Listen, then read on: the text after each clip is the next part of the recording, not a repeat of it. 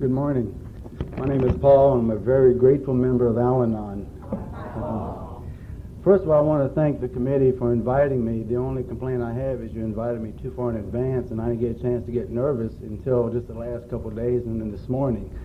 But I am very glad to be here. I've always wanted to come to Greenville. We moved to Ashland a little over 17 years ago, and I thought, I'd like to go there and spend the night sometime. Never had a chance to, and then here I am. But I really do appreciate it. There's I don't know why I got in the fellowship, why God had in His plan for me. But there's two premises that I have learned throughout my program, that God has never given me anything that I couldn't handle. He doesn't give me more than I can handle. And also, He has let me remember things when I can handle them. And as I tell you my story and about me, you'll see what I mean. When I went into Al-Anon, I had these women saying that and it was women, it was just me and all these women, and they kept saying how grateful they were to be married to an alcoholic. And I'm thinking, heck, I'm not so grateful. Do you want another one? I'll give you mine. Nobody wanted to take her, so I stayed with her. I talked to my sponsor, and she repeated to me what I needed to do today was to talk from the heart and just tell you what it was like for me before the program and what it has been since I got in the program. I'm from Louisiana. I'm a Lebanese Cajun, and how that happened, if you're trying to figure it out, it may be a little difficult. I've got some craziness in my life, even before I married my alcoholic. My dad's Lebanese. My mom is from New York. She's Syrian, and they met in the Aleutian Islands in Alaska during World War II. And my dad was the oldest of his family, and I'm the oldest of all the grandchildren. I was named after my grandfather. My middle name is Khalil, and it means Charles. So I don't use it very often because people can't pronounce it or they don't know what it means. But I'm the oldest of 5 children. I have a sister after me who lives in Louisiana, a brother, Michael, that's still down there, a sister, Regina, lives in California, and then my baby sister, Kathy, still living down in Louisiana also with my mom. Well, I was raised in a very Catholic area. My area of Louisiana is southwest Louisiana, where the Cajuns live, and we're about 95% Catholic. So I grew up in the Catholic environment, thinking of a God that had a big book, bigger than I could ever imagine. And if I sneezed the wrong way, or if I didn't do something right, my name was in there. And as I got older, I figured I must have had a page all to myself with everything that I figured I was doing wrong. My mother was the main parent. She was a very strict person. She was a disciplinarian. My father worked an awful lot. He was a workaholic. And as I tell you my story, you see where I inherited it quite a bit because I'm kind of a workaholic at times too. And so I was expected to be kind of the lead for my brothers and sisters. As I said, my mother was very strict. She believed in the belt, not much talking. But it seemed like as she had more children, the belt came less into play. But being the oldest, I got the most of it from what I could remember. And as I said in the beginning, God has let me remember things as I can handle them. I was taught to do housework. I was making beds and doing dishes when I was 6 years old. My mother was a nurse, so she kept, she was working at the time too, and we always had a maid. My family, my dad's brothers, owned a grocery warehouse and a beer warehouse. We sold beer out on one side and groceries out the other to all these stores that used to be in existence where their families used to own. And I'd always go with him on trips sometime when he'd take orders. But I was raised pretty much being at home, and I was free. When I was born, my mother was in the hospital right after I was born, and then she's a real headstrong type of woman, and an RN and hard-headed Turk, as she calls herself. Well, the lady next to her was going into labor, and the doctor didn't show up on time, so my mother delivered the twins, so I got to be free. And she tells me that every now and then, just to remind me that I didn't cost her anything except the pain. I don't know what the point was, but she keeps telling me that every now and then. But there were times when, and I blacked out some things about my youth, and I thought alcoholics were the only one that had the corner on blackouts. But I realized I, as an Al-Anon, and as a human being, black out things too, because they're too painful, and I can't handle them, either as a kid. And I've only done one other lead, and I only had like 3 days notice, so I didn't have all that time to get nervous. And about a day or two before the lead, I remembered something. And I was standing in my kitchen at home. My daughter was having a party.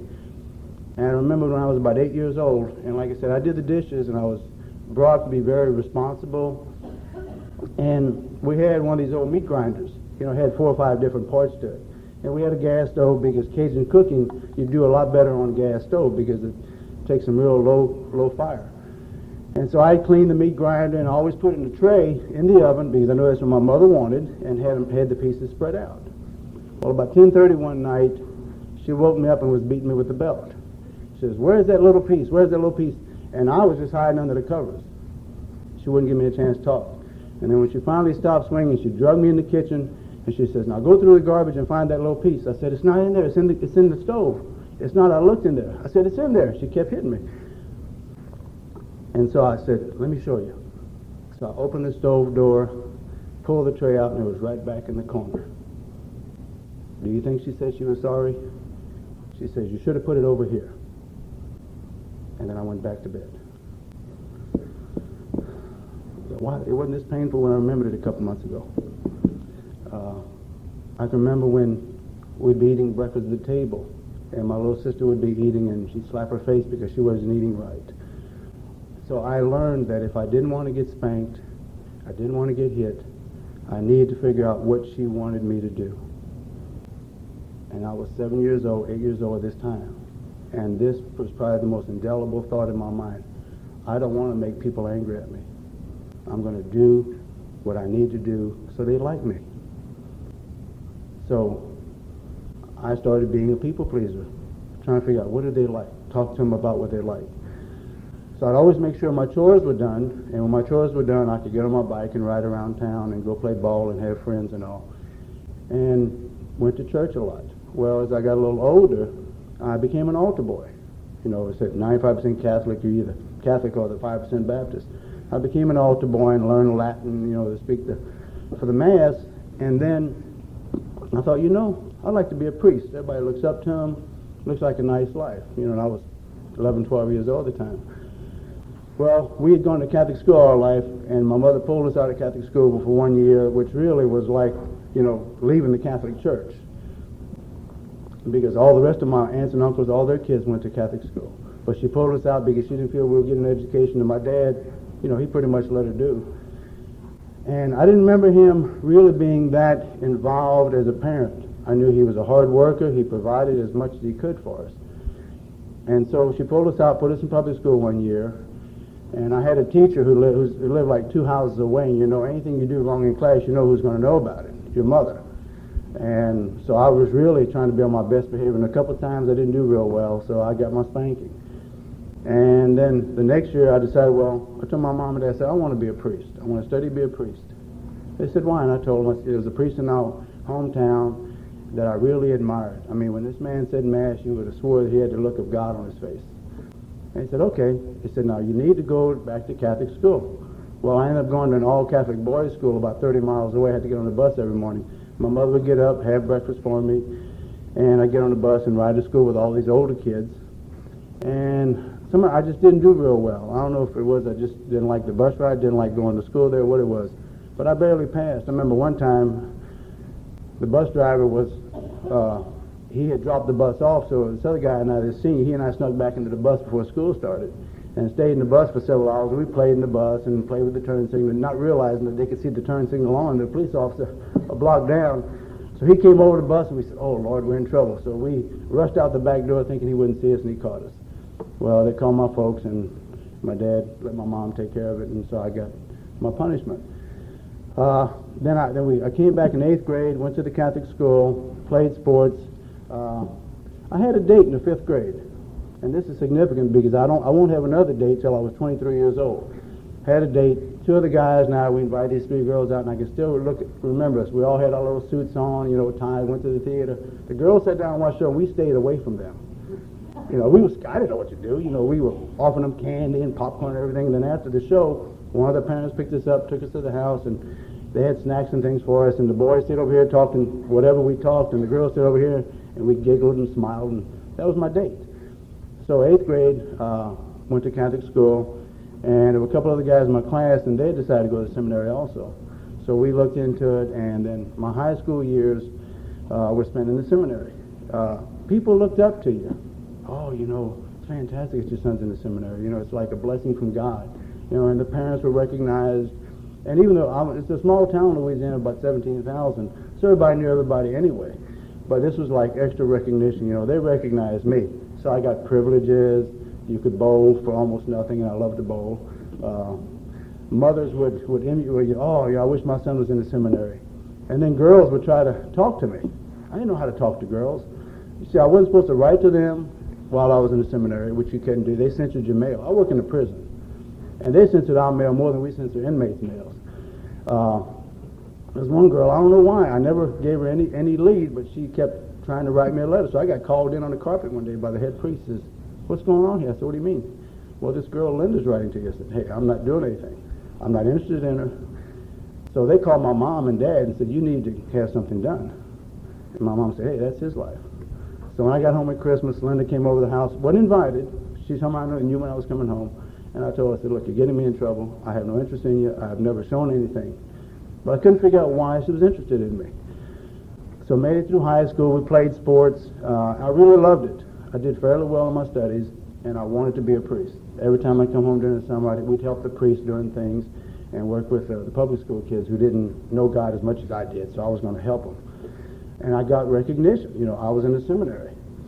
And then graduated from high school in '64. There were 20 of us in class. When our class started as freshmen, there were 46 of us, and a lot of them changed their majors. And the sad thing I saw happen over the years while I was in seminary for 9 years was when the guy would drop out sometimes, his parents would almost alienate him because there goes our recognition. They were living their life through their child. And so I went on to college there in the minor seminary in Lafayette because you did 6 years one place and 6 years another. And after my sophomore year of college, I had enough college credit to have graduated from college, because there's nothing to do. You're out in the middle of nowhere. So we were taking like 26 hours a semester. Latin, French, Greek, all those things. Very little math, and that was good because I hated math. Still do. I can't even help my 8th grader with her math. It's over my head already. But still being involved with priests when I came home, because that's what I wanted to be. Well, I got a little bit more recognition. Unbeknownst to me, being Lebanese, my family was a member of the Eastern Orthodox Church.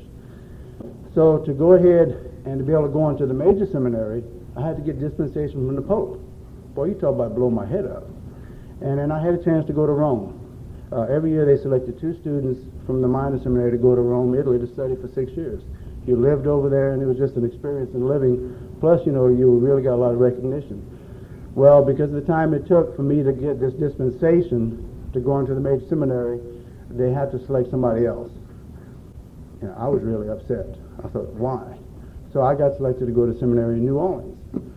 And I'm really glad I did, because I enjoyed my time in New Orleans. I went there for 2 years. And during the first year, it was like, if you're from a small town, and all of a sudden they let you loose in New York City with a key to the front door where you're going to live. It was like a kid in a candy store. I thought, man, this is fantastic. All we had to be at Mass every day and at class. And so I was gone. I saw New Orleans, got to make some friends there. And my studies weren't doing too good. I really wasn't hipped into philosophy. And I had some teachers that I just didn't get along with. But I thought, I'll tough it out. The next year, my senior year of college, I was starting to have some doubts. Is this really what you want? I thought, nah, I think it is. You're just going through a phase. Well, in April of '68, my dad died unexpectedly. And when I look back at it, he had been having heart trouble for the last 6 years and never really took care of himself. And so I got a call one day. It was 11:30 on a Tuesday. We were in church. And I got a call, and my aunt said, "Your dad just died, a heart attack." So it was like the Tuesday before Easter. So I went home the next day, and on Friday we had the funeral in our hometown. The bishop came in because my dad was very well known in the church and had been a benefactor. And see, while I was in the seminary, they paid for my whole education. My parents did, whereas a lot of kids' parents couldn't, so the seminary paid for them. So I guess the bishop kind of felt like, even though he had been a priest in our hometown, he kind of felt like he owed it to my family because that was money they didn't have to spend on me. So he came in for the funeral, and he was going to have, I don't know how many of you are Catholic, but you have a low mass funeral where there's no singing, you just do it very quietly and solemnly. Well, I got surprised. About 80 of my seminarians came in. The seminary paid for them to drive in. It's about a 180-mile drive. And they told the bishop that they were going to sing a high mass funeral. The bishop said, no, you're not. They said, yes, we are. We think that much of Paul. And you talk about knock my socks off. And they sang for the funeral, and they have the most beautiful voices. I envy them. I can't carry a tune in a bucket. I mean, if my life depended on my singing, you might as well shoot me now, because I'm dead. There were times in seminary, when I was in minor seminary, the last year I was what's called the head prefect. It's kind of like being student body president. And every Sunday night we'd have to sing some music out of a book. And if the guy that was supposed to sing it wasn't there, guess who had to sing it? Me. And the head priest was right behind me, and he just put his fingers in his ears all the time. You know, we're not talking about just a little 2-minute song. We're talking about a lot of singing. And I just prayed and said, God, here it goes. They used to ask me to be quiet when they sang so I could appreciate the singing. So anyway, they sang for the funeral, and I decided that I was going to be the replacement parent for my dad. Since he died, I was going to help take care of my brothers and sisters and my mom and be there for them, try to lighten their load. And I did a lot of responsible things, but I didn't cry. I just buried the feelings. Another way I like to look at it is I mailed them off to UPS, because I didn't want to deal with those feelings that I had for my dad who died, because I was very close to him. I used to go to church with him on Sunday evenings, and when I was in seminary, come home, we'd go to church every morning together and have breakfast. And so I stayed home during the Easter holidays and then went back, and I had comprehensives to go through to pass in college. And I don't know how you were in school, but I was not one to sit there and do a lot of studying. You know, I like to wait till the last minute and cram. Well, I got back, and all my friends said, look, we're going to help you. So I tried studying, and my mind just wasn't on it. I'd take a break every night about 10 o'clock and just go pray. I said, God, I can't do this. I need your help. I didn't realize it, but I was learning about letting go and letting God. And I'd go back to studying. And the night before the test, I was still cramming as usual. And the guy says, here, let me give you something to help you stay awake. Because I was getting sleepy. Coffee doesn't keep me awake. I can drink coffee at 12 and be in bed at 12:05. He said, let me give you a Benadryl. It'll really hype you up. Dexedrine, I'm sorry. I says, oh, he says, yeah, you'll be okay. So I took it, and boy, everything was soaking in just like a sponge. I said, hey, this is great. And I was ready for the test. 8 o'clock we go in for the test, and guess what I'm doing? I'm crashing. And everything that I'm remembering is like going out the windows. And I'm thinking, oh, God. So I prayed some more. I said, God, help me with this. I took the test, and we had 5 of them. And I came out with an overall average of 1.0, which is all I needed. And I passed. During that year, I'd been working with some kids in New Orleans. Because one thing we had to do, we had Wednesdays off, and we had to do pastoral work.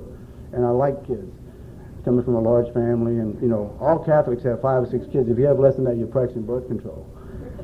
You know, we had a German community where you had 9 and 10 and 12 kids. You know, I said, hey, what else is there to do? We're out here in the country. But I got real close to these kids, real poor kids in this one area. They weren't juvenile delinquents, but they were kids I really got to like a lot. Well, when my graduation ceremony was coming up, my grandmother came in, which really surprised me pleasantly, some of my aunts and uncles. And these kids showed up, dressed up in suit coats. And I thought, and I've got pictures of it. I mean, that's one of the highlights of my life, to see those kids, because it just made me feel so good.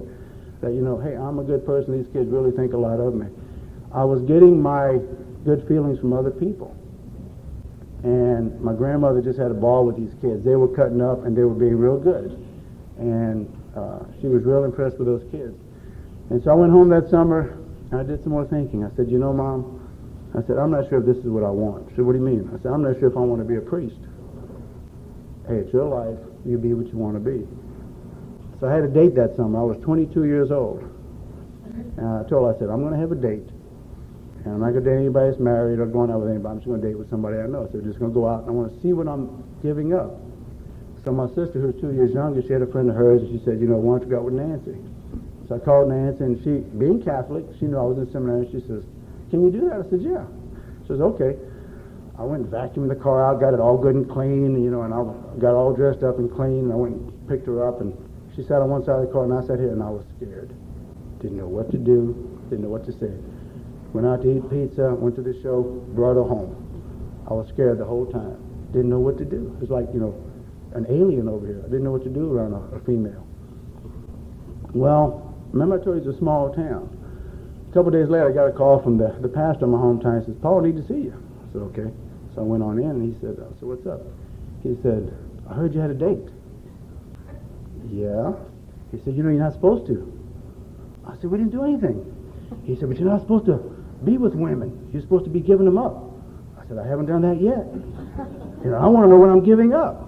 I hadn't taken any vows yet. And I guess that's why I started thinking about it that summer, because at the end of my next year, of my first year in theology, I was going to start taking vows, and one of them was celibacy.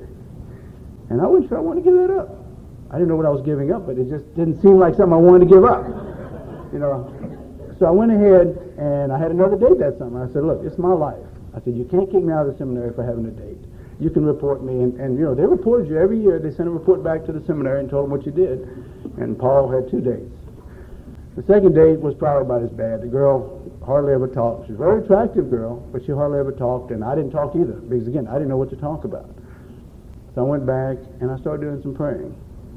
And everybody has a spiritual director. You're assigned a priest in the seminary, and he helps you, to talk about your spiritual problems. So I was talking to him, and he said, "Look, it's your life." He said, I would hate to see you leave. I think you'd be a great priest. But if it's not for you, it's not for you. So I did a lot of praying and kind of working through some things. And then we had a retreat in February at a Boy Scout camp. And it was in the middle of nowhere. No heat, no hot water. We had to get our own wood for the fire. And we ate in like a big cafeteria setting. And I got up one morning and was just walking out. And I got on a bridge, and I can still remember the picture right now. And I decided, I'm getting out. I'm changing my major. And it was like a relief. It's like a ton of bricks just falling off my shoulder. I made a clear decision. I gave it to God, and he helped me make it. And I was excited. I was happy. I was going to miss my friends because I made a lot of really great friends. I'm still close with a lot of the guys. But I was happy because I had a clear-cut decision of what I didn't want to be. I didn't know what I was going to be other than an adult, but I didn't know what I was going to do. So I went back, told a couple of my good friends I was getting out, and they were sad, but they said, stay in touch. And then I told my spiritual director, and then I called my mom.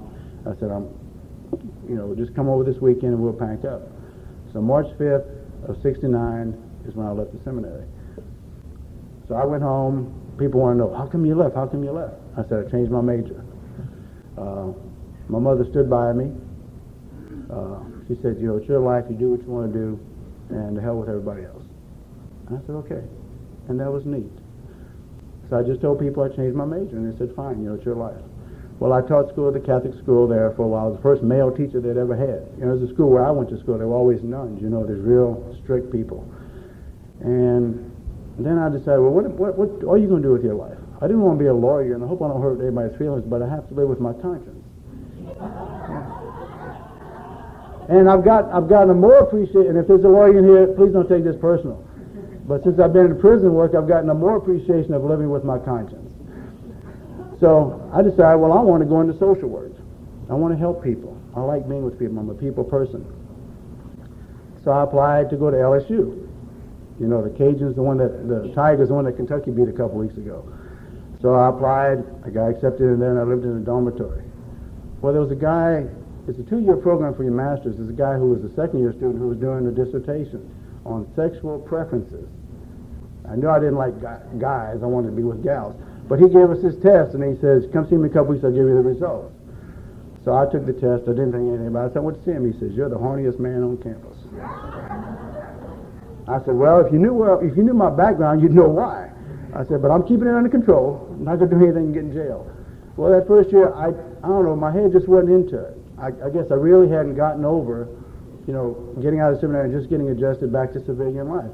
Because it's kind of like being in jail, or you're in this different type of existence. You're being trained for something, and then you're having to switch over to something completely different that, what are you going to do? And so my grades weren't that good, so they asked me, they said, look, why don't you take a year break and do some work, and if you decide you still want to go into social work, come on back. So I went home, and that summer I got a job in Lafayette, working in a mental health center. I loved it. I really enjoyed it. But it was only for like a summer intern for like 3 months. Well, there was a mental health center in my hometown, and the man that was the director, I talked to him a couple weeks before my other job was up. He said, "You want a job here?" And I said, "Yeah." He said, "Then you're hired." So I got a job in my hometown mental health center, and I loved it too. I loved working with people. I was helping somebody.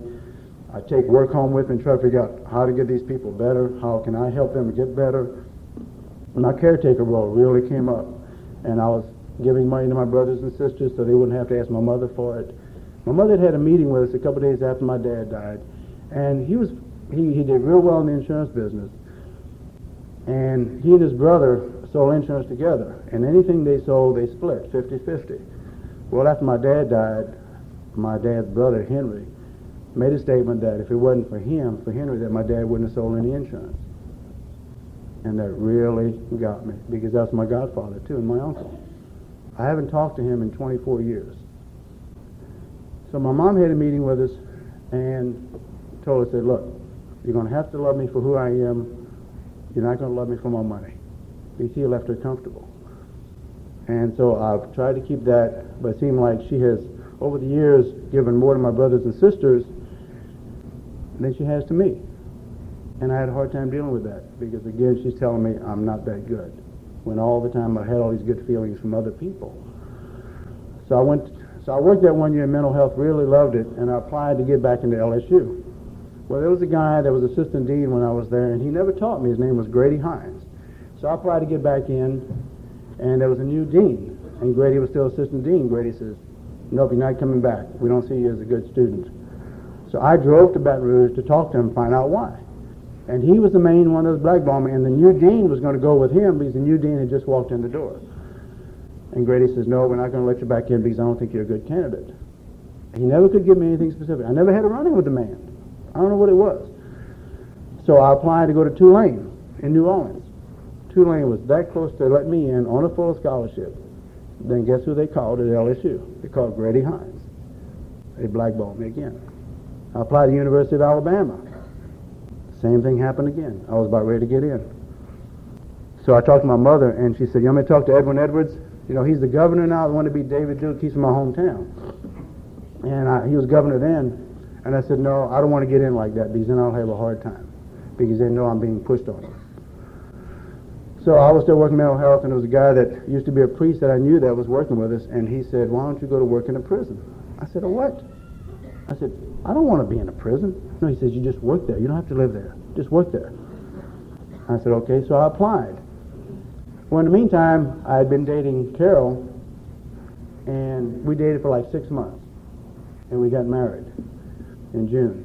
She was younger than I was. My mother didn't like her because she wasn't Catholic. She didn't have a degree. Her family was wealthy.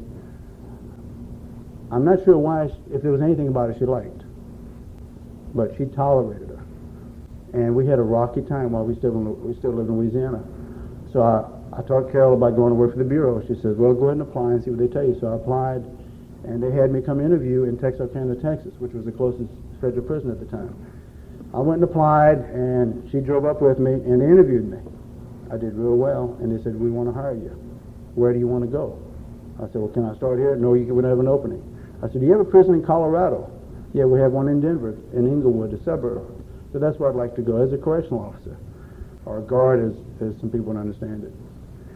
They said, "Okay, we'll let you know in 2 weeks." So I told Carol what happened, and we came on back, and they told me, I got a letter in 2 weeks saying, "You're hired. Welcome to the Bureau of Prisons. You report to Denver, to Inglewood on May 1st of 1973. Well, when I got the acceptance letter, Carol said, "I'm not going." I said, "Wait, we talked about this. We're going." "Well, I've never left town. I don't want to leave my grandmother." I said, "I'm going whether or not you come." I said, "I made a clear-cut decision. I'm going." Because I'd been working 3 jobs at the time. I was working in mental health. I was teaching 2 nights a week, GED, to people 30 miles away in the town. And I was also tutoring kids on the weekends, because we needed the money. And I wanted a job with a future, because I didn't have any future with the state of Louisiana. I was making like $700 a month. And the top I was going to make was maybe $1,000 a month. And that was going to be like another 20 years down the road. I wanted a job with advancement, something I like to do. So I thought, well, I can work in the prison, you're just working with people. And so she and I talked, and she finally came with me. We left Crowley, pulled in a U-Haul, and got to Denver, because my dad had always said, if you ever have a chance to go to Denver, go there. It's beautiful. So that's why I wanted to go there to begin with. Went there, really liked it. We'd been there a short time, didn't realize how little air they have there. They're a mile up, and I thought, well, there's no difference. Well, I went to play tennis a week or so after we got there, and I couldn't breathe. And I'd been in pretty good shape. But that mile up, there's not as much air as there is down here. And so it's time, I was working, and I decided, I'm going to make this job work. I've left everything, I've got to make this job work. After a couple months there, Carol became pregnant for Melanie. Everybody kept saying it was the Coors beer we were drinking. I don't know what it was, but she became pregnant. And Melanie was born in February of '74. Well, I set a record the first year I was there, and I worked more overtime than anybody ever did at the prison. I did it for two reasons. One is we needed the money, and secondly, I got a lot of experience that I wouldn't have got had I just gone with the regular rotation. I worked like almost every day I had off.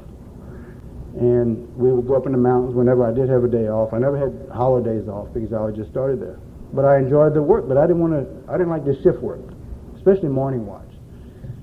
The sun was too loud when I was trying to sleep, and I just couldn't sleep that way. So I started applying for jobs as a caseworker. Well, I kept getting shot down because I didn't have my master's degree. I only had 1 year toward it. So I went and applied to go to school at the University of Denver, right there in Denver, a private college. And my mother was thrilled. She'd always wanted me to get my master's. And so I told her, she said, well, I'll pay for it. So the first quarter was $1,500. So she paid for it, $65 an hour. She paid for it. I went, I made a 3.8. I was so thrilled. Second quarter comes up, she says, I can't afford it anymore. I said, wait, you knew how much in the beginning this was going to cost you, and you said you were going to pay for it. Oh, but I can't afford it. And yet she brought my brother a home. My other sister, she bought her a trailer, but she couldn't pay for me. Big time resentment. So I went and applied for a loan, got a student loan. And I went to school the next two quarters, and I did my field work that summer at the Denver Probation Department. And still doing well in work. I got selected as Employee of the Month one time. I was the youngest staff member as far as time in to ever get it because of my work performance. And they were working with me on my school schedule. I was working 5 days a week and going to school 2 days, and even working some overtime. Didn't I say something earlier about being a workaholic? I thought I did, yeah. So I graduated with 3.95. I got 5 invitations. I sent one to my uncle, one of my other uncles, not the one I don't talk to. Sent one to the bishop. I kept one, gave one to my mother. I sent the 5th one to Grady Hines. And I put in there, I said, yeah, I'm graduating, and take this and stick it where the sun doesn't shine. I didn't get it sent back to me, but that was kind of my way of getting it over with. But I graduated on August 15th, which was my mother's birthday, and she flew in for the graduation. And 2 days later, I got selected to come to some place called Ashland, Kentucky. I didn't know what it was about, but it was a promotion. It's closer to home, about 400 miles. So I told Carol, I said, we're going to Ashland, Kentucky. So I looked up on the map, kept looking for it, and found it. I said, well, it's in Kentucky. Yeah, okay, there you go. And so I looked up the prison and learned about it. It was a sister institution to the one I was working at. They held kids here, and we held the kids over there. We held kids over here east of the Mississippi, and Denver took care of the kids west of the Mississippi. Had a lot of Indians and Hispanics. And here we had a lot of kids, a lot of blacks, and a lot of moonshiners. So we transferred to Denver. Well, the drinking hadn't really become a problem. Melanie was 18 months old. We were real excited. We moved here and got here on September 19th, 1975 at 2:45 in the afternoon. I remember that. Pulled in a U-Haul trailer. Checked in the motel, and went looking for a place to stay. Found a place in Bellefonte, the only rental house on New Hampshire Drive. And moved in, and I started my new job. I thought, I can do this one. I did so well on the other one, I got recognized. This was a different job. It was a paperwork job.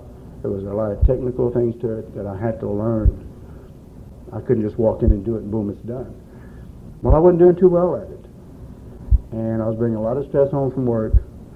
And Carol was having a hard time adjusting. And she started drinking. Started going to doctors. I thought, well, there's nothing wrong with that. Because she used to drink and we went out and get drunk. I thought, she couldn't hold her liquor. You know, I didn't care for drinking very much. I didn't think my father had a drinking problem, but I said earlier, you remember things as you can handle them. I remember I was home one holiday season with the seminary. My dad had just had a heart attack, and the doctor told him you could have 2 drinks only. And if you're going to have 2 drinks, and that's all you can have, you're going to have as big as you can. So he got one of these big Bama jelly glasses, so about 18-ounce glass, and he was fixing himself a drink. And my mother said, what in the hell do you think you're doing? He said, I'm fixing me one of my 2 drinks. She said, the hell you are. And I could still see that missile going across the room and hitting the wall. She says, I'll fix your drinks. So she got one of these little glasses and probably put more water. He liked scotch. Well, you could hardly see the scotch in there, but put a lot of ice and a lot of water. And she fixed his drinks. So I didn't think, he had a drinking problem because I never saw it. I never heard it. So we got to Ashland. I finally, I worked through the job. Finally, it was at the point where they said, hey, if you don't get this job down, we're going to put you back being a correctional officer. And I thought, I don't want to go back to shift work. I got to straighten this thing out. So fortunately, I was able to get over the problems I had with the job. And Carol and I weren't getting, because I was spending so much time with my work. I was bringing work home. I was staying late at work. And we weren't doing very much as a family. I'd go out and buy beer so we could have it at home to drink with pizza, or if it was that time of the month, or whatever the occasion was, just to pacify her, so she'd be off my back. And she got pregnant again. She got pregnant just a little while after we got here, and she had a miscarriage. And it really tore her up. We had a lot of friends that were nurses, and they were telling her that's God's way of saying there's something wrong with the baby, and it wasn't meant to be. Well, she blamed herself. And I looked at it very rationally and objectively. It was meant to be. She didn't like the way I handled it. And it was years later that she still reminded me that you really didn't get upset because I lost the baby. I said, well, I wasn't blaming you for it. But she wanted some whatever, but I wasn't going to do it that way. And then a little later, we had to move out of Bellefonte because our landlord sold the house unbeknownst to us. So we had to find another rental place. We found one in South Ashland. And she decided to go back to school. Carol did, and that was great because she hadn't been to school since we'd been married. And she had some college. Her dad never paid for her to go to much other college than that. He was real tight with money. And so she went to school a semester, did real well, and then she became pregnant. And so we had to move, and the lady was going to go up on our rent like double. Couldn't afford it. So I got a house on the reservation across from the prison in Ashland. And we moved there in May of 78. Leanne was born in August of 78. I'm told she looks like me. That's encouraging, as long as she doesn't look like somebody else. Melanie was doing well. She was in school. And we went home on vacation, and Carol had to have emergency surgery. And I really didn't see any problems with her using. I didn't want to see him. Went home, and she had to stay home because she had to have emergency gallbladder surgery, which I'm told happens a lot after women have babies at times. And so I had to come back to Kentucky, and then later she and Melanie flew back. She came back, and we just started arguing and fighting. You don't love me as much as you like Melanie. You're doing this, you're doing that. And she was just drinking, having problems, taking her to doctors, getting pills. She went to the doctor one time. I took her, and the doctor said, the doctor gave her a bottle of Mellaril for depression. Well, she had it filled one day. The next day she says, I need to have this filled. I said, well, you just had it filled. She says, well, I lost it. I said, what? And then I got a call from the pharmacy saying, tell Carol she can come get her refill. I said, wait, she just had it filled yesterday with 30. Where is it? So she said she lost it. But she did, she took it. So I called the doctor. He said, well, she said her grandmother died, and she was real upset. I said, her grandmother's still living. The lies started. But I wasn't putting it together. I really didn't want to see that there was a problem. I thought, well, that's just some of her game plan. But didn't see that there was a problem. Then she and I started playing games called hide and seek. She would hide the bottle, and I would hide her. People would call. Carol would be not feeling good. And that's all I thought it was. Maybe it's that time of the month or having headaches or whatever. Well, Carol's not feeling good. She can't do this because of this. And I'd go around and try to find her bottles. And I'd come home from work, and I'd find her glasses. I'd start sniffing her glasses, thinking at least if I know she's drinking, she's not going to get over on me. I was getting crazier. Well, the second step mentions the word restores to sanity. I didn't realize how crazy I was getting. Remember, I said, God, let me remember things I can handle. I remembered one day while she was gone and the kids were gone, I was searching around for her bottles. Like I say, we played this game, hide and seek, and anytime I could find something, I was going to find it and pour it out. Well, I found one of her bottles one time. It was half empty or half full, however you want to look at it. And I found it in a sewing case, and she never sewed. So I said, I'm going to fix her. This is the truth. I got a bottle of laxatives, poured them all in there. Now, this is a sane person with a master's degree in social work, an adult who has not been scored as being crazy, not legitimately. I poured it in there, and I said, now, she's going to drink this and get so sick, she's not going to want to drink anymore. I was just beginning to feel the pain. And I shook it up, put it in there, and I said, now I'm going to wait and see it. I'm going to know when she drinks now, because she's going to have the runs forever. Well, God must have given me a sane moment somewhere. He says, look, dummy, if she drinks it, you got to take her to the hospital. They're going to want to know where all these laxatives came from. And you can't say the devil made you do it.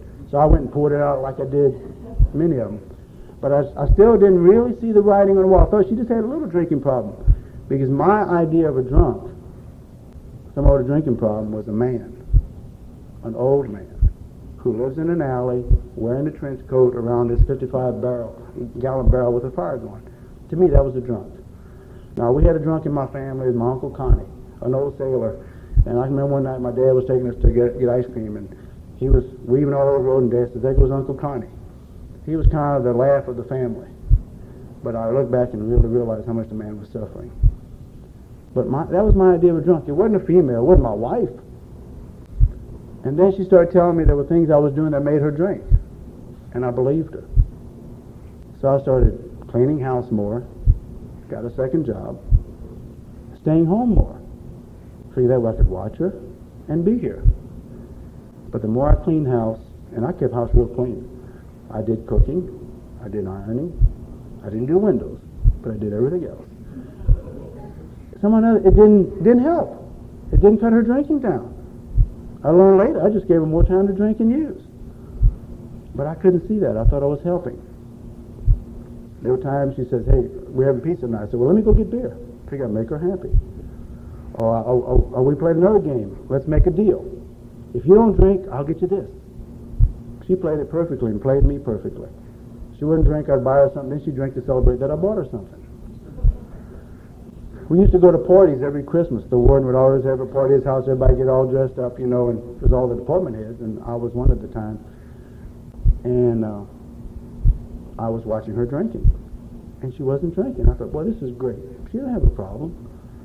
Well, we went home, and she got drunk to celebrate that she didn't drink. And I'm thinking, wait, there's something doesn't make sense here. I'm trying to figure out, what did I do that made her drink? I put the blame back on me. What did I do? Did I maybe watch her too much? Or maybe the house wasn't clean enough? Or maybe I didn't buy her something? I was putting guilt on myself because I thought I was to blame. Well, I got promoted to be a unit manager at the prison, so I didn't have to move. And I was doing well, but I was spending a lot of time at work because I didn't want to come home. I'd clean the house up, and she'd say, I'm not going to drink today. And I would feel good. Remember I said earlier, I let other people dictate my feelings, how I was going to feel today. So I would come home at noon, the house looked like a hurricane hit it. The kids would just run around and tear the place up, and she'd be drunk, and I'd be mad. You lied to me. You didn't do what you said you were going to do. And I would get mad. I came home one day, the house was a wreck, she was drunk, and when she's drunk, she's in a nasty mood. I went to the kitchen and got the longest butcher knife I could find. And I said this with no remorse or feelings in my heart. I said, do us all a favor and kill yourself right now. I said, put us out of our misery. This is the end of side one. Please stop your machine now and turn the tape over.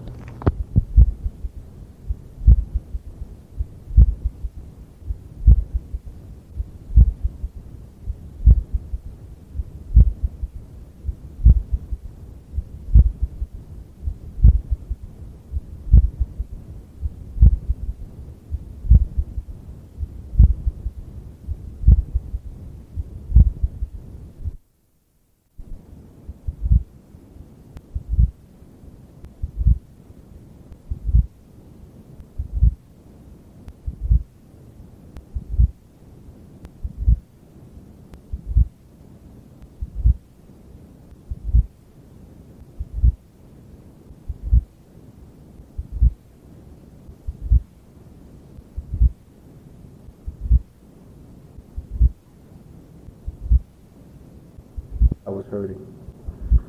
Fortunately, as usual, she didn't listen to me. I put the knife up. And I was really getting angry. I'd start fights with her. Don't remember what it was about, but I'd bring stuff up that happened 6 months ago because I'd been stuffing all these feelings. You know, I'm supposed to be the responsible one in the family, the man of the house, and who thought rationally and was very responsible. My kids weren't having people spend the night at the house anymore. I wondered what was wrong. I learned later that kids were affected too. And I blamed myself for problems they had.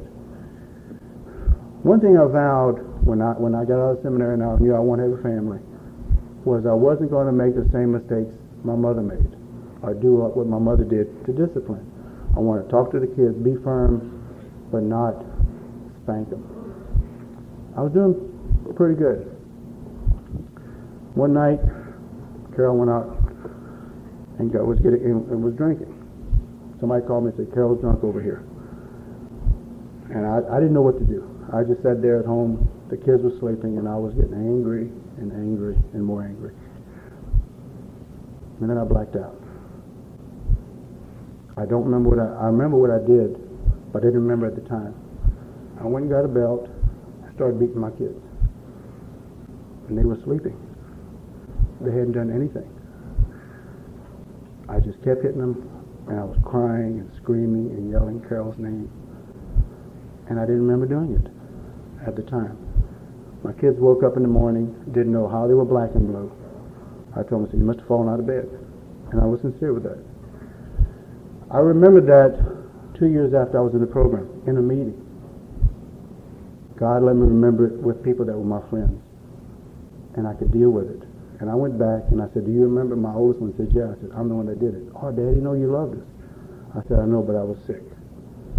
And that's what happened. And I said, "I need your forgiveness." It's okay. And I told my other one, Leanne, wasn't old enough to really comprehend it, but she said, "Okay." I held a lot of things in because I didn't think I was supposed to show feelings. I withdrew from life. I worked and came home. And then I resented it. I thought I was, like I said, a game we played hide and seek.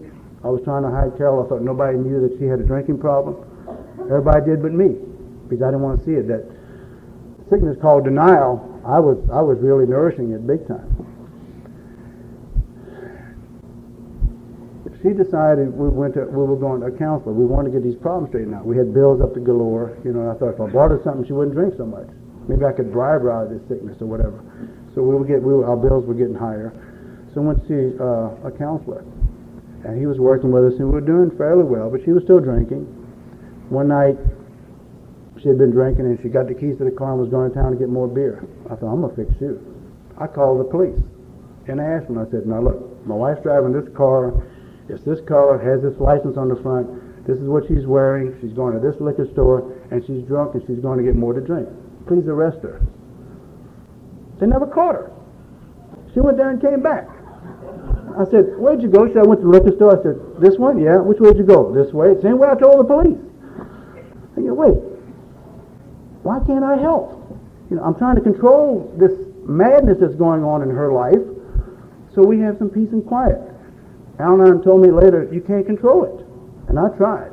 It's like a Mack truck going downhill, and I was standing in front of it. I thought I could control her drinking by the bribing. He said, "If you drink again, I'm going to do this." She did, and I didn't. She did, and I didn't. Then this counselor said, "Look, you need help. You have an alcohol problem." So she told me, says, "I'm going to the care unit." I said, "What's the care unit?" She said, "That's a drug treatment center." I said, "Why?" She said, "Because I need help with my drinking." I said, "Not to learn how to drink?" No. She said, No, I have a drinking problem." I thought, "God, thank you. Answer my prayers." So I went ahead and she checked into the care unit. When I dropped her off, it was like that feeling I had the day I decided I didn't want to be a priest anymore. It was like, whew, she's going to go in there and going to cure her. She won't drink anymore. We'll be great. Be like Ozzie and Harriet. Now remember, I have a master's degree in social work, and I remember these things, but my heart's telling me something differently. So she went to care unit. We went to see her every day. Went to my first Al-Anon group. And I walked in there, and I said, "Wait, there's something wrong with this picture, folks." It was me and 13 women. I said, "Wait, where's the guys? Is this the wrong room?" She said, "No, this is where you're supposed to be." So I sat down and went around the table, everybody introduced themselves, and they said, "Why are you here?" I said, "I'm here to help get my wife sober." And I was serious as a heart attack. And they laughed, and I said, "What's wrong? Did I say something wrong?" I figured these ladies didn't understand. They weren't living with a woman. They didn't know what I was going through. Because see, before she went to care unit, I thought I was the only one feeling this way. I felt like an island. I thought nobody can be feeling what I'm feeling. I tried talking to people at work. Said, "Hell, I'd leave her if I were you." I tried talking to other people. I'd leave her if I were you. I wouldn't put up with that stuff. But they don't understand that you love these people. There's love there, and you want to help. So they laughed, and they said, "Wait, we're not laughing at you." We said the same thing when we walked in. There's nothing you can do to keep her sober. If there was, you wouldn't be here. They still don't understand. So I went the 4 times, just to be there, so that she could have her weekend visits. And she got out, and I thought, good, she's not going to drink anymore. We're going to have a great life. She got out. She was going to AA meetings. She'd come home, and her clothes smelled smoky. I knew she went to a meeting. So about a month later, we went on a picnic to Grayson Lake with another guy that she had gone through the unit with his family. They always have a big reunion. And I brought a pop-up tent. We picnicked. I had a great time. I thought, man, this is the life. I mean, God has answered my prayers. Everything is great. I'm not going to have any more drinking. Does this sound familiar? So Labor Day was the next day. I was off work. Carol started drinking again. And she started using. And I missed the first Al-Anon meeting the first week she was out of the unit. I thought, I don't need this anymore. I don't have a problem. She's the one with the drink. If she doesn't drink, everything's going to be fine. I don't know why I know why she called me, but one of the ladies in the group says, "Paul, we miss you." My ego was, they need a man in there to help straighten them out. You talk about ego. I didn't have a problem. I figured I could go help them. The social work in me came out. So I said, okay, I appreciate you calling. So I went back. And there was a gray-haired lady whose husband was going through the unit, and she's now my sponsor. I call her my Gray Panther. And she hadn't been there very long. And I thought I was an old-timer compared to her. And she says, "I'm going to give you one piece of advice, Paul." So what's that? And I didn't want to hear it from a woman anyway. I've been tired of fighting with one for so many years. She said, "God gave you 2 ears and 1 mouth. So apparently he means for us to listen more than to talk." I said, "Where the hell are you coming from?" I said, "I'll show you. I'll do that. I can do that. I'll show you." And guess what? I started hearing me in those meetings. I started hearing feelings that I had stuffed and I had mailed off to UPS, and they were coming back for me to deal with when I could deal with them. And I could deal with them in those meetings, and they allowed me to be myself. And I was scared. Because see, I couldn't trust anybody with my feelings. They'd been hurt so much. I had trusted the person I cared about the most, and you figure if anybody's going to care about you, it's going to be the one that you care about the most. But every time I tried, she'd step on them. I didn't realize that I had set myself up.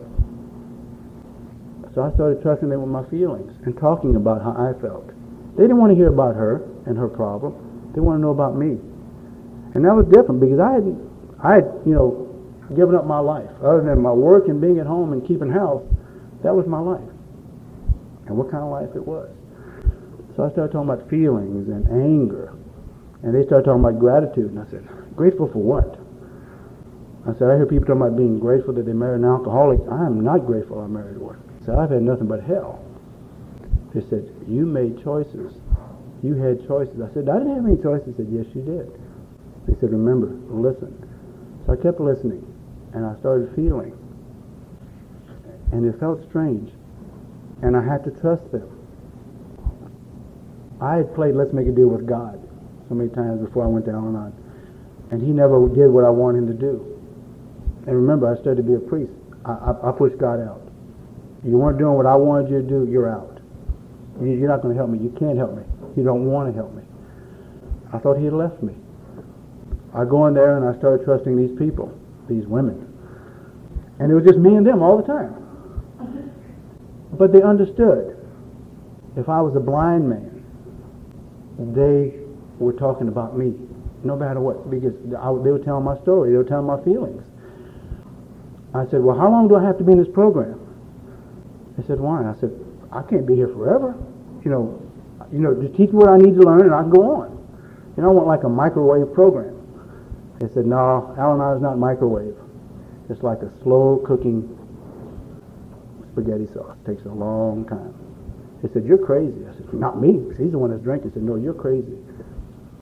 He said, and you're here to get sane. You're here for yourself. So they asked me, said, when was the last time you did something just for you? I didn't have to think very long because I couldn't remember. I said, what do you mean just for me? They said, just for you. I said, I don't know. They said, then do something just for yourself. Just what you want to do. What would you like to do? I said, I want to go to Wendy's and get a hamburger. Sane, huh? And they said, do it. I thought, oh, that sounds great. I went to Wendy's, got a hamburger. I didn't enjoy it. I didn't think I deserved it. My self-esteem was there. I should have been saving this money to pay on a bill or saving for the kids. I didn't deserve it. I went back next week. They said, what'd you do? I said, what I did. They said, you did that? I said, yeah. So how did it feel? I said, guilty as hell. I didn't think I deserved it. They said, keep practicing. So I started doing a little bitty other things that didn't feel so bad. I started playing sports again. And you know what? Those crafty old gals got me to learn that the more I'm doing for me, the less I'm thinking of her and trying to control her. And God, I'm a great one to try to control. So I kept going and kept experiencing these feelings. Well, and Carol was drinking, but I increased my meetings, and I was talking to these gals on the phone. And Carol would keep coming home with smoky clothes. I knew she was going to meetings. And then she stopped coming home with smoky clothes. I knew she wasn't going to meetings, she was going out drinking. And yet, they told me, take care of yourself. Well, I forgot that one night. I got a call from a friend of mine saying, your wife is drinking at the American Legion over by the bridge. I said, well, I'm going to go get her out. Remember, sane person. So I went there, knocked on the door, rang the doorbell, and I had a friend of mine come over to watch Melanie and Leanne. And the friend said, I'll stay here and watch the kids while you go get Carol. Excuse me. So I rang the doorbell and they said, what do you want? I told them who I was. I said, well, you're not a member. I said, no, but my wife's in there. I said, okay. They let me in. A room full of guys, a couple gals, and Carol's over there at the bar drinking with this guy she went through the unit with. And I said, let's go home. She said, what? I said, let's go home. She said, I'm not going home. I felt like the only American in the middle of a bunch of Vietnamese. I was in the wrong territory. I was on their turf. And this one guy came and said, what's your problem, buddy? I said, my problem is my wife and I want her out of here. I said, if she ain't ready to go, she ain't leaving. He was bigger than I was, a little younger, and I thought, well, do you want to fight him? Because if you do, you have to fight everybody else in here, and you're outnumbered. I had another sane thought. You better get out. So I told Carol, I said, when you come home tonight, you and I are going to talk. So I left. Because I'd have had my butt beat if I stayed there, because I was outnumbered. All her friends were there. So I waited up. She came home. She was drunk. And I used to give my best. I couldn't preach since I wasn't a priest, but I saved my preaching for Carol when she was drinking. And I gave her probably one of my best speeches that night. She didn't remember a word I said. I should have written it down to tell her when she was sober. But I used to think I could talk to her when she was drunk. The next morning, she had a headache, and I had one too from staying up so late, and I had to go to work. And I said, remember what we talked about last night? When? I said, when you came in. She says, when did I come in? I said, wait, no, you're not getting off this easy. You remember what I told you? No. She was in a blackout. She didn't remember coming in the house. So I went to work really angry, poured myself into my work, but I had her up here. They told me now we let them live rent-free in our mind. And she was up there. Everywhere I went, I was worried about her, trying to figure out what caused this, what could I do to stop it, what could I do. I wasn't listening at these meetings as well as I should have, or maybe I wasn't ready to. I don't think I was. They kept saying, let go and let God. So what in the hell God's going to do? He left me a long time ago. I kept going to meetings, and so one lady kept saying, and I'm slow in the program, and there's probably a reason for it, because once I get it, I get it. This lady kept saying, you don't have to accept unacceptable behavior. And she said it one time, and I heard it. And I said, this is unacceptable behavior. I don't have to accept it. And I started praying. I don't know why, but I just started praying to God. I said, God, help me make the right decision. So I went home the next day from work, and Carol was sober, and I said, and this was like the 1st of December, I said, your birthday is December 31st. January 1st, you're out of the house. You can't do that. I said, yes, I can, because I have to live on this reservation. You don't. And I already checked it out with the warden. I said, you're out of here at the end of this month. What if I don't drink for 30 days? I said, yeah, you won't drink, then you'll drink the next day to celebrate you didn't drink. I'm not putting up with that. I have a life, these kids have a life, and you're causing us hell. I'm tired of the roller coaster ride. She says, you mean it? I said, yes. I'm going to have you close on that front doorstep on January 1. You're going to start the new year off on the right foot. And then she went to see a doctor who had just come back from treatment, and he called me and says, Paul, I want to talk to you. I said, okay. So I went over to talk to him, and he convinced me to let her give it another try in treatment, except send her far away. Because see, while she was in the care unit, we went there every day. It was like a vacation for her. I was doing the housework. I was feeding the kids, taking care of all their needs, and she was free. There was something wrong with that picture, but I couldn't see it. I thought, she's going to come back and everything will be cool, but we were seeing her every day. Well, he said, I got her a bed at Hazelton. I said, well, how much does insurance pay? He said, it won't pay anything. I was already up to my wazoo in money that I owed, so I went to the credit union guy. It was on a Thursday afternoon. I said, I need to borrow $5,000. He said, I'll have it for you in an hour. Didn't ask me a question. And usually he does. I don't know why, but he didn't. I guess God must have been working in there, and I just didn't want to see it. So he had a check for me. Friday, bought her a ticket, put her on a plane Saturday morning, and she got to Hazelton Saturday drunk. Now, she went to care unit sober as heck, but she got there drunk. I guess that's just the way to do it. Her last one. And I told her, I said, I'm buying you a one-way ticket. I already sent the check to Hazelton to pay for it. I said, I'm buying you a one-way ticket. If you get out of there before your 28 days, you're not coming back to Ashland. I don't care where you go, but you're not coming back here. Well, the kids and I increased my meetings. I went to 7 meetings a week. I found them. I went to open AA meetings. And I started listening to the pain that AA people suffer and what choices I have. And I started feeling good about me. I got my kids into Alateen, especially my older one. And I started praying a lot and realizing that I have to let go and let God. Well, the first week she was there, she wanted to come home. It was freezing. It was up in Minnesota. And there was ice all over her window. They could see a lake outside their window, and there were people fishing in the ice. She wanted to come home because she didn't need it. I told her, I said no. And I talked to her counselor, and I told her counselor exactly what I told Carol. The second week, Carol she still wanted to come home, and I told her no. We had sent her a care package. The kids and I had boxed up some things, some tea, and not tea, but Kool-Aid and some other things that she needed. Mailed it up to her, and they went through it, and then they gave it to her. About the third week, I started hearing an attitude change. She was getting serious about working on herself, and I was feeling good. I was going to meetings, I was sharing, and I was listening, and I knew things were starting to hit right. It felt so good. I was getting some peace of mind in my life that I never thought I could get again. But she came back, and she was a different person. She had a different attitude. She was making meetings no matter what time they met, and she was coming back with smoky clothes on.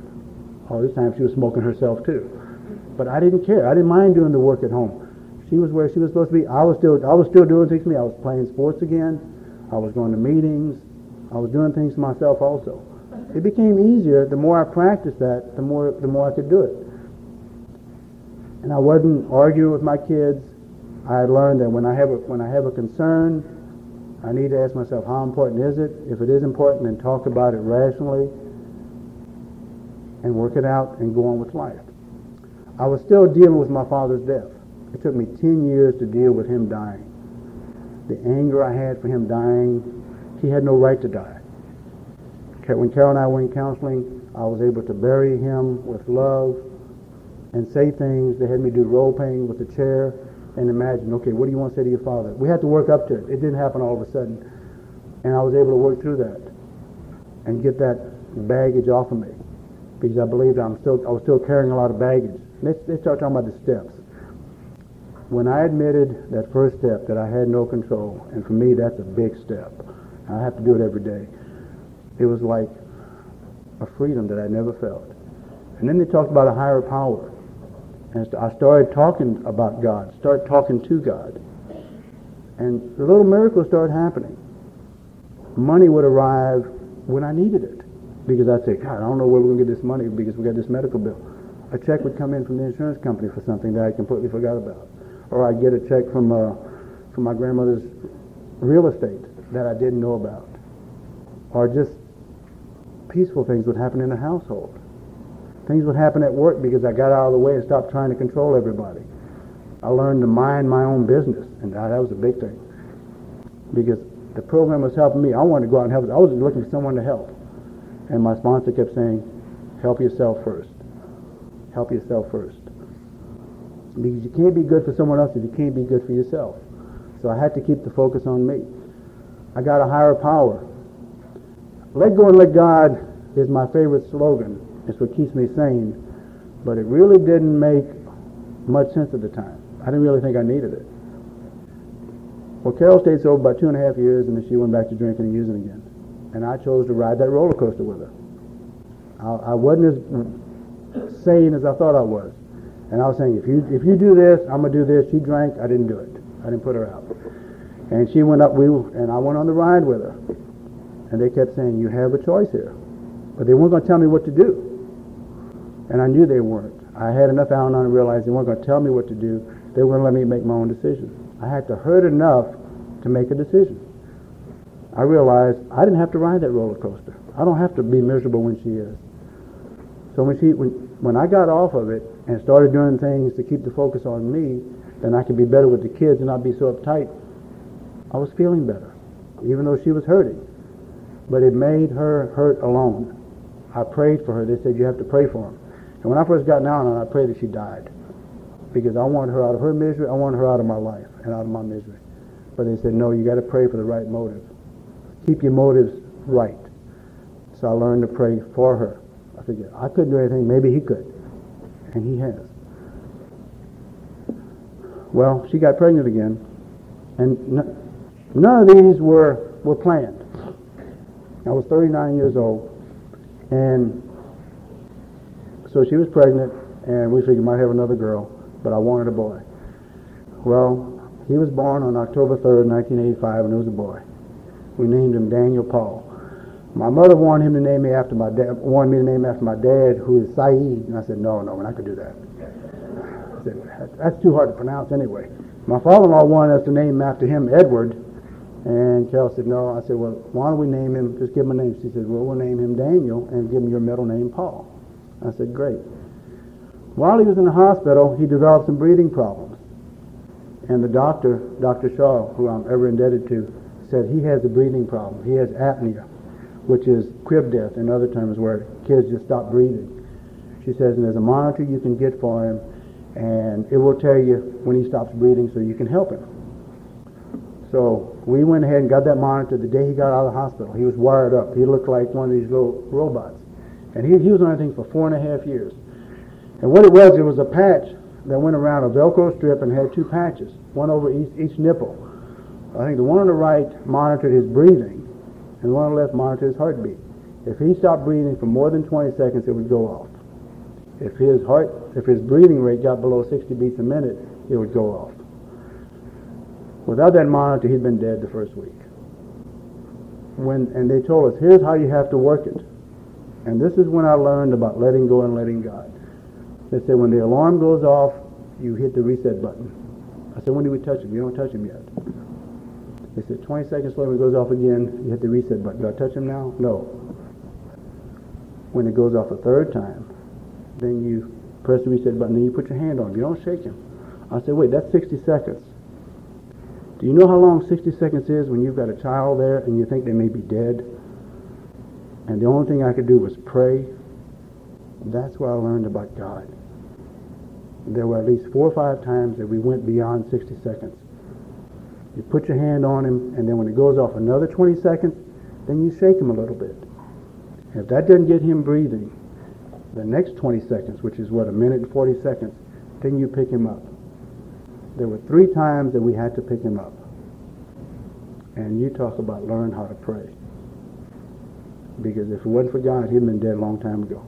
You look at him today, he's healthy. I've got kind of a warm feeling in my heart because he is very special to me. But we had pneumograms run on him while he's sleeping, which measures his breathing and heart rate, and there were some problems.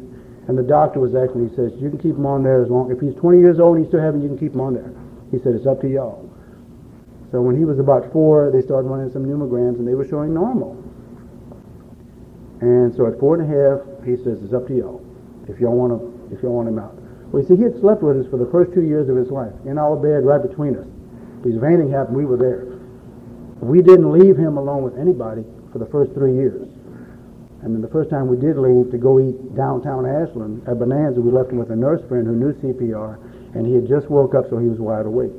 We were gone. We got to Bonanza. I called home. How's Daniel doing? He's doing fine. Well, after he was 2, Carol and I decided we need to put him in his own bed in another room.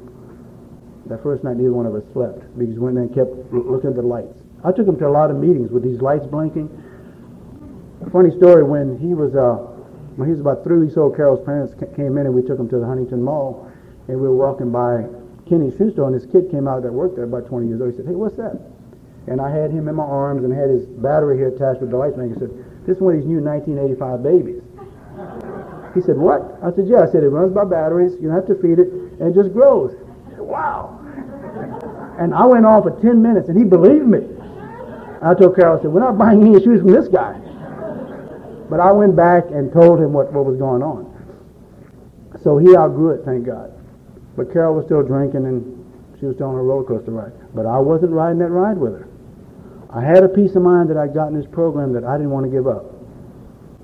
I had resentment started. When she was getting ready to come home from Hazleton, I was talking to a meeting, and I said, well, I'm making out my list. And one lady says, what list? I said, well, a list to tell Carol all the hell she's put us through. She says, what? I said, yeah. She said, why? I said, because I want her to remember what she's put us through and let her be grateful that we're staying with her. And the lady says, why? She says, can you change the past? I said, no. She says, neither can she. All you have is today. She says, so if you're going to make a start with her, then start from the day she gets home. You have to forgive her for her past, and she has to forgive her for herself. Because there's things in your past you're going to have to forgive yourself for, too. And I'm still thinking, I didn't have any problems. So I did that. And I didn't throw up the past to her. I wanted to. Many times I wanted to tell her, yeah, but you remember when you did all this? But I realized there was nothing to gain. And if I was going to keep my sanity, keep my serenity that I had at that time, then I had to do what I was told to do. I had to trust these people. And I did, and it worked. So Daniel grew up, and he's doing well. Well, Carol started back drinking again. And the last, 2 years ago, in 1989, she went through two detoxes. And September of 89, when she came out, I said, if you drink again, you're out. And I mean this from the bottom of my heart. I'm putting the checkbook in my name, and you're not writing any more checks. And she said, I don't want to drink anymore. I don't want to put y'all through any hell. I want to get myself straight. I said, okay. Well, throughout 91, she was feeling distant. And I said, what's going on? I said, you're not close to me. You don't want anything to do. Nothing. And she was going to meetings with this guy. They always going to meetings, and every Friday night they went to Portsmouth to meetings, supposedly. And she called 10:30 in between meetings to find out how things were going. And I was going to my Friday night meeting in Chesapeake, took the kids with me, and then come back. Well, Friday night, the 1st of December of last year, the 1st of December, went to a Friday night meeting, came home and got a call from this guy's wife. Said, your wife and my husband have been having an affair for 2 years. I said, no. He said, yeah. And he's staying at the Grandview Inn in South Point, and that's where they are right now. I said, no, they're in Ironton. The denial was coming back. I didn't want to believe it. She said, well, I'm just telling you. So I hung up the phone, and Melanie said, what's on, Dad? I said, So I didn't want to do it, but I called the Grandview Inn, and sure enough, he had a room there, and he was there. So I told her, I said, if Mom calls, it was about 10 o'clock, I said, Mom calls, tell her I went to the store.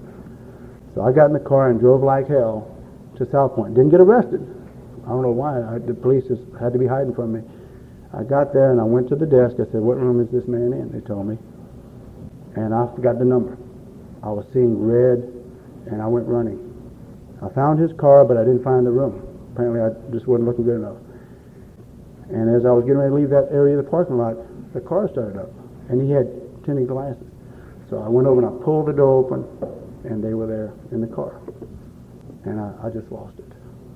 Now, a week before, a guy in Huntington had just killed his ex-girlfriend and her boyfriend. He pulled them over and blew them both away. I could understand his feelings. She had lied to me for 2 years saying there wasn't anything going on. And I was here helping with the kids, being supportive, taking care of me. I didn't put a hand on him. I don't know why. He must have been there with me. But I just verbally just let it out. I told her, I'm divorcing you. You can have him. As a matter of fact, it was his birthday. I said, you can have him. I said, but I'm going for the kids. You haven't been any kind of mother to these kids. You've been using me every Friday night. Oh, wait, let me talk. I said, no. I said, don't even try to come home tonight. I went back home. God, I was so angry. I got the kids up. Melanie was 17 at the time. Leanne was 13. And Daniel was 5 or 6. I said, your mother's been having an affair for 2 years. I'm divorcing her. And I'm going to get custody of y'all. And they just cried. Melanie was so angry. She says, I knew it. I knew she was fooling around. I said, well, I didn't want to see it. I went next door to my neighbor, who's my boss. And this man is very straight-laced. You would never hear a cuss word out of his mouth. He dresses impeccably. I've never seen him dirty. I don't know what it is. He just stays clean. His hair is always perfect. He's very compulsive, very controlled individual. I went over and knocked on and said, Mark, can I come in? He said, yeah. And he was by himself. I said, I need to talk to you. And I just lost it with him. He let me go. He just let me say whatever I had to say. About 10 minutes later, he said, you feel better? I said, a little better. I said, here's what I'm going to do. So I'm going to contact an attorney next week. I'm going to take off a couple of days, contact attorney. And what really got me was that was on a Friday. That Sunday I was supposed to fly out to Panama City, Florida to do an audit. And I was looking forward to getting away for a week. And I had to cancel that. Saturday morning, Carol came home that night, went on to bed. She slept on the couch, I think. The next morning, about 9 o'clock, we were in the living room watching cartoons or something. It was Saturday. And God has put humor in my life when I needed it, the times you least expect it. Leanne, who was 13, says, Dad, we need to rent a film for tonight. I said, oh, what do you want to watch? Sleeping with the Enemy. And she was sincere. I mean, she could have said, Pretty Woman, Sleeping with the Enemy. Carol just looked at me, and I said, now, what do I want to say? I said, no, honey, we're not going to rent it. I said, it's going to be on TV one day next week. And we just let it go. Those 3 days, that Saturday, Sunday, and the Monday, I took off the first 3 days next week. I did nothing but pray and work my first 3 steps. That's all I could do. I couldn't do anything else. I talked to people in the program. I wanted to call her parents and tell them what she had done. I wanted to put it in the ADI, the National Daily Independent. I wanted to put it up on the Kentucky Farmers Bank so everybody could see. Because I was angry. I wanted revenge. I wanted a pound of flesh and then some. They kept saying, no, that's not your place. I said, wait, someone's got to know about it. They said, you deal with yourself. So I went to more meetings the next couple of weeks, and they allowed me to talk and just feel and work through the anger so I wouldn't bury it like I used to do. Those first 3 days, like I say, I worked those first 3 steps. God and I were constant companions. I called a lawyer. I told him what I wanted to do. He said, come on in. I put all the credit cards in my names. I had everything changed over to my name. I had put off divorce for 2 years. I knew there was something wrong with our relationship. I put it off for 2 years because I was afraid of getting financially screwed, to be very honest with you. And also I figured the kids would suffer. But I realized I had to take care of me. And by taking care of me, I would take care of the kids. I needed the divorce because it was going to do nothing but wreck my mind the rest of my life if I allowed it. And I don't have to allow those kind of things to happen. Carol and I sat down and talked about Thursday of that second week. And we decided we were going to see one attorney. We went to the attorney, sat down, and we agreed on everything. I would get all the bills. She would get the only car we had. The biggest resentment I got out of this thing for a little bit were 2 things. One is I had to cash in my IRA, which she had cashed hers in the year before and spent it all on whatever, and then I had to pay tax on it. But I had to cash mine in, and she gets a third of it. And I'd been putting money in it. I get a third, and Uncle Sam gets his third. And the other thing was she got part of my retirement, $400 and something a month when I retire, no matter who she marries. But that was okay. She and I sat down, went through every piece of furniture and things we had in the house, and we equally agreed on who was getting what. And we sat down with the attorney and said, you're going to have to pay her $720 a month. I said, okay, that's because she was going to have Daniel and Leanne. Because after I got my head clear, I realized the kids needed to be with her right now. And I told her, I said, if I get any reason to believe that you're not taking care of those kids first, then I'm going to court for the kids. I told her that in front of the attorney. Well, we filed for the divorce, and then she moved out at the end of January. But during the time that she was getting ready to move out, she found a place to move to, so she was having people help her fix it up. And then she moved out the last day in January, took the car. I had fortunately found the car. My credit union was already up to the max, and I went to our credit union guy and said, look, I'm going to have to buy a car. Here's what's going on. He says, you find what you want. 7,000 is the limit. I went and found this 89 Cutlass Supreme at a used car lot. The guy that owned it's a friend of mine. It had 16,000 miles on it. It had been an estate car. This old lady had it. She died. Kids didn't want it, so they said, sell it. I looked in the blue book. It was $9,500. I was like, God, I can't afford that. So he let me drive it.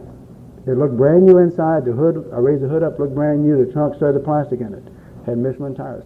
He said, now go around and find out how much I should sell this car to you for. I went to the O's place and asked, and they said, about $9,400 minimum because of the low mileage. Went to the Ford place and the Pontiac place, they all told me about the same. I said, I can't afford this car. I'm going to have to look for another one. So I went back to them and I said, okay, Bill. So here's what they told me. I said, give me your best shot. $6,800. I could have kissed his feet. I said, no, look, you're not giving me a bad deal. He says, look, I'm not going to give you a bad deal. After I got the car, Carol had a resentment. She says, how come you get this car? I said, hey, I'll give it to you. I'll switch cars. I still owed about $5,000 on the other car. And one of the things with divorce was she got the car and I had to keep making the payments. But that's okay, because the peace of mind I had was worth anything. It still is. I said, okay. I said, I'll give you the Oldsmobile. I said, here's the keys. She says, is that easy? I said, yeah, you give me the black one back, I'll give you the Oldsmobile. I said, the only thing is the payments for the Oldsmobile come with it that you have to make. Oh, I can't afford that. I said, then you have a choice. She also wanted $500 extra a month besides the $720 she was going to get. And I said, wait, you know what I make? You've seen my paycheck, and there's usually nothing left over anyway. I said, you're going to get the car that I'm still paying on. You'll get the brand new wash and dry we bought from Sears. You're getting this other furniture we're still paying on. I said, now you either let me have them and I'll give you $500, or you take them. So she took those things, and I had to make the payments. We agreed on everything. She moved out, found herself a job later. I started paying her in March. March 1st, started giving her $360 every 2 weeks. The divorce hadn't been final, but I thought, well, it should be final real soon. May 18th, the judge signed a divorce order, and Carol was working now. Signed divorce order, up my payments to $780 a month. Also said that if she can't get health insurance, then I have to pay for that. $110 extra a month. I'm paying that too. But that's okay. Without this program, I'd have had a big time resentment. I probably would have killed her and the guy that night. But those are okay, because those aren't that important to me now. My peace of mind is important. The financial things I can work out, but it's my peace of mind. And as long as I'm okay and I know my kids are okay, that's what's most important to me right now. I prayed for two things when she left the house. My now 18-year-old daughter, Melanie, who decided to stay with me, didn't want anything to do with her. She didn't want to talk to her, didn't want to do anything. She had so much resentment because she had lived through all the craziness of Carol and I prayed that God would let them become friends again. And secondly, I prayed that her parents, who knew that we were divorcing, would come back and be friends with her, because her dad was really hurt because she did a few other things that he really didn't like. Melanie said, I don't want anything to do with it. I said, look, let me tell you just one thing, a fact of life. I said, family is family. I said, short of murder, I said, that's still your mother and the only mother you'll ever have.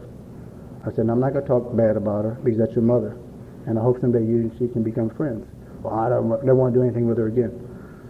So give it time. I had to go on a trip in June, the first week in June, up to Sandstone, Minnesota, on audit. And I had my car, and Melanie was driving. I said, you can do two things. There's two things I'm going to require you to do to be able to drive this car. One is you don't put more than 150 miles on it in a week. That's like running around the circle for her. I said, but the second thing you're going to have to do is call your mother every day and talk to her. Not to the answering machine, but to her. Why? I said, because I want you to. And I just came up with that idea. I don't know why, but I did. She said, okay. I said, if you don't, you don't drive for a month. So I went to Minnesota, came back. She called Carol every day. Well, Carol started a new job. Melanie went and brought her flowers at her new job. Melanie took her out to eat. Carol has taken Melanie out to eat. I came back for a week, went another week to San Antonio, Texas for a conference. put the same requirement on her. She says, I'm going to call Mom every day I know. And she did. Now they're fairly good friends. My in-laws, I went home in April for the first time in 7.5 years. I hadn't been back to Louisiana, hadn't seen my mother in 7.5 years. She didn't know anything about the divorce. I went home, surprised her, and sat down. I had my 2 daughters there, my 2 older kids, and I told her what was going on. I just told her, I said, Carol and I divorced. I said, we just decided we weren't good for each other, and that's all I told her. I said, I'm going to require one thing of you. I said, I don't want Carol being bad-mouthed around town, because she's got to come back here sometime to see her family, and I don't want to come back and answer questions. And if this, and I know her friends well, and she's got this one lady that might as well be the town talker. You know, every town's got at least 1 or 2 of them. You don't even have to look for them, you hear them. I said, if this lady starts any stuff about it, I said, then I'm going directly to her and I'm going to beat her. I said, Carol doesn't need it, I don't need it. My in-laws came up to see us a couple weeks ago. They went and spent some time with Carol, and that's a miracle. I can't explain it other than that God has His way to work things out. I have so much to be grateful for in this program. I did my 4th step 6 years to the day after I got in the program, July 4th. Freedom Day. It's ironic, but I did it on that day. And then a week later I did my 5th step with my sponsor. And I was scared because I didn't want to tell this lady. I figured I was going to embarrass her. I remembered pray. I prayed for it. I prayed about it. Went in, spent 5 hours. I could see my life in passing, and the people-pleasing really came out. From when I had to realize if I didn't want to get beat, here's what I had to do. And I read a Dale Carnegie book when I was in high school, How to Win Friends and Influence People, and that told you to put yourself in other people's minds. And what he was doing was saying, you're not important, they are. So I reversed the process. I made changes. I'm enjoying life. Life is what I'll make it. There's a saying on our Just One Day at a Time card that says, a man will be as happy as he wants to be. I don't have to rely on other people to make me happy. I don't have to say, well, if my daughter's not feeling good today, then I'm going to have a bad day. It's my choice how good a day I'm going to have. And me and my higher power have a relationship that I never thought I could have with God. I've got a different God. This program gave me a God that loves me and is there with me. And a couple years later on in the program, I found the poem Footprints. And that was me. And I have it inside my book. And I read it to newcomers and I tell them, give it time. I had to earn and learn what I have today, and it's too precious to lose. And it's because of the ladies in the program. Because most time where I'm at meetings, it's me and these women. And I'm ever indebted to them, every one of them. And I'm indebted to the AAs, because I've gone to AA meetings and heard speakers that have helped me to understand what I can't understand, the other side. And I'm just so grateful for the program and for all the friends I have. They're my best friends. They're people that accept you any way you are, and they're there to stand by you. One thing I learned, and I was reading in the book the other day, and I'll close with this. There's a lot of things I have in my mind that I can't forget. A lot of painful things. You know, you hear the saying, forgive and forget. But you can't forget. But I learned in this program, forgiving is not forgetting, it's letting go of the resentment. And that's what I've learned in this program. Thank you very much.